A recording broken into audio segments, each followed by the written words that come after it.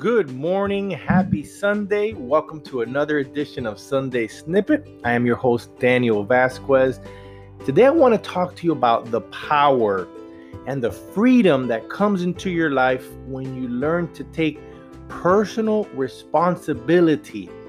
So many of us are constantly looking outside of ourselves and saying, it's my circumstances, it's the way I was raised, it's my financial situation, it's my spouse, my kids, so many different reasons that we mention as to why we are where we are in our lives. Even when it comes to our health, you hear people say, well, it's very difficult for me to lose weight, when for someone else it's easy. So when you believe something like that, what happens? You don't go to the gym, you don't eat right, because it's a belief that you have that life is outside of your control. Success is out of your hands. And I want to tell you today, it is not true. You are in control.